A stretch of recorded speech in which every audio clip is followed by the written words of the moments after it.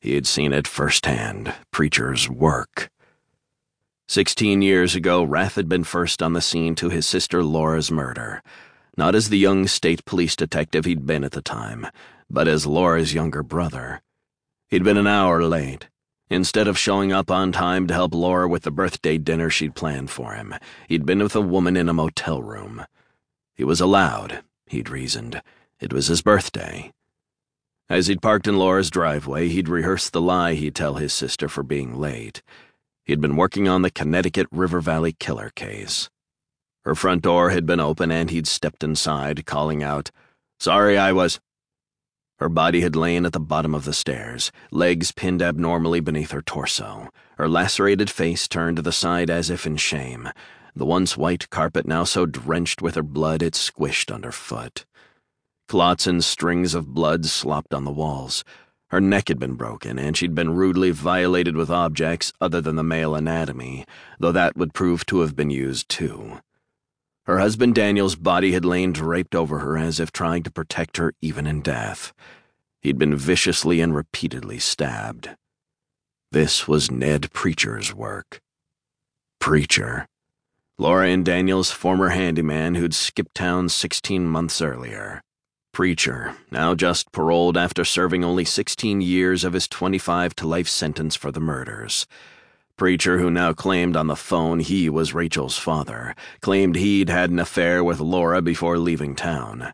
Preacher, who'd exulted, "Your sister couldn't stay away from the bad boys any more than you could from the bad girls. Well, she picked the wrong bad boy, wouldn't you say, playing with her handyman while her pretty boy husband was away. Then I came back through town to give her some more, and she gave me holier-than-thou holly-fucking-hobby bullshit. A mask. I fucking knew. What I didn't know was about the baby upstairs. Until later when I read about it in the papers. She should have let me take her one last time. Given in to her nature. I'd have gone off none the wiser. Instead, she had to play good girl." Agitate. His voice had sounded distorted, demonic. "I can do simple fucking math. Rachel, she's mine. How is she, Rath, your daughter? She seems fine, from what I see." Rath's brain crackled with violent thoughts. He had to get to Rachel's place. The caller ID showed private. Rath pressed star 69. A mechanical voice droned, "This number cannot be reached by—" Rath slammed the phone receiver down so hard it cracked. On his cell phone, he dialed Rachel's number. He should have called her first. He wasn't thinking clearly. Rachel's phone kicked to voicemail. "Call me," Rath shouted. He dialed 911. A woman's measured voice inquired, 911, I need to report a break-in. What's the address, sir? I don't know the exact address. The break-in isn't taking place where you're calling from? No. And you don't have the address?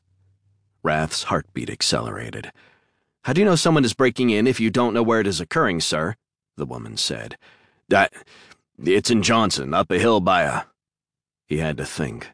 His brain fritzed with adrenaline. I know where it's happening. My daughter's apartment. I got a call. From your daughter? How could he say he got a call from the person who had broken in and have this woman believe he wasn't a lunatic? Sir, if this isn't a serious call, my daughter is in danger, Rath barked. He took a deep breath. Whether Preacher planned to harm Rachel physically or not, whatever he had in mind was meant to cause pain. I'm a retired detective. My name is Frank Rath, and my daughter is in trouble. Someone is at her apartment, right now. Someone who intends to hurt her. A man who raped and murdered her mother and now claims he's... But you don't know where your daughter lives? The woman's voice was bright with suspicion. She just moved there. I don't know the exact address. It's off... I'm trying to remember the road. It goes up a hill in Johnson, near where the post office is. His mind careened. He needed to slow his thoughts. The microwave clock showed 5 minutes had elapsed. What Preacher could do in 5 minutes. Forget it. Sir, if you hang up, we have to... He killed the call and charged out the kitchen door. No time for a jacket. No time for anything. He'd lost too much time already. A bitter rain battered him. The clear skies had fouled in the time he'd been home, the deep snow starting to melt as fog reached its tentacles across the old farm.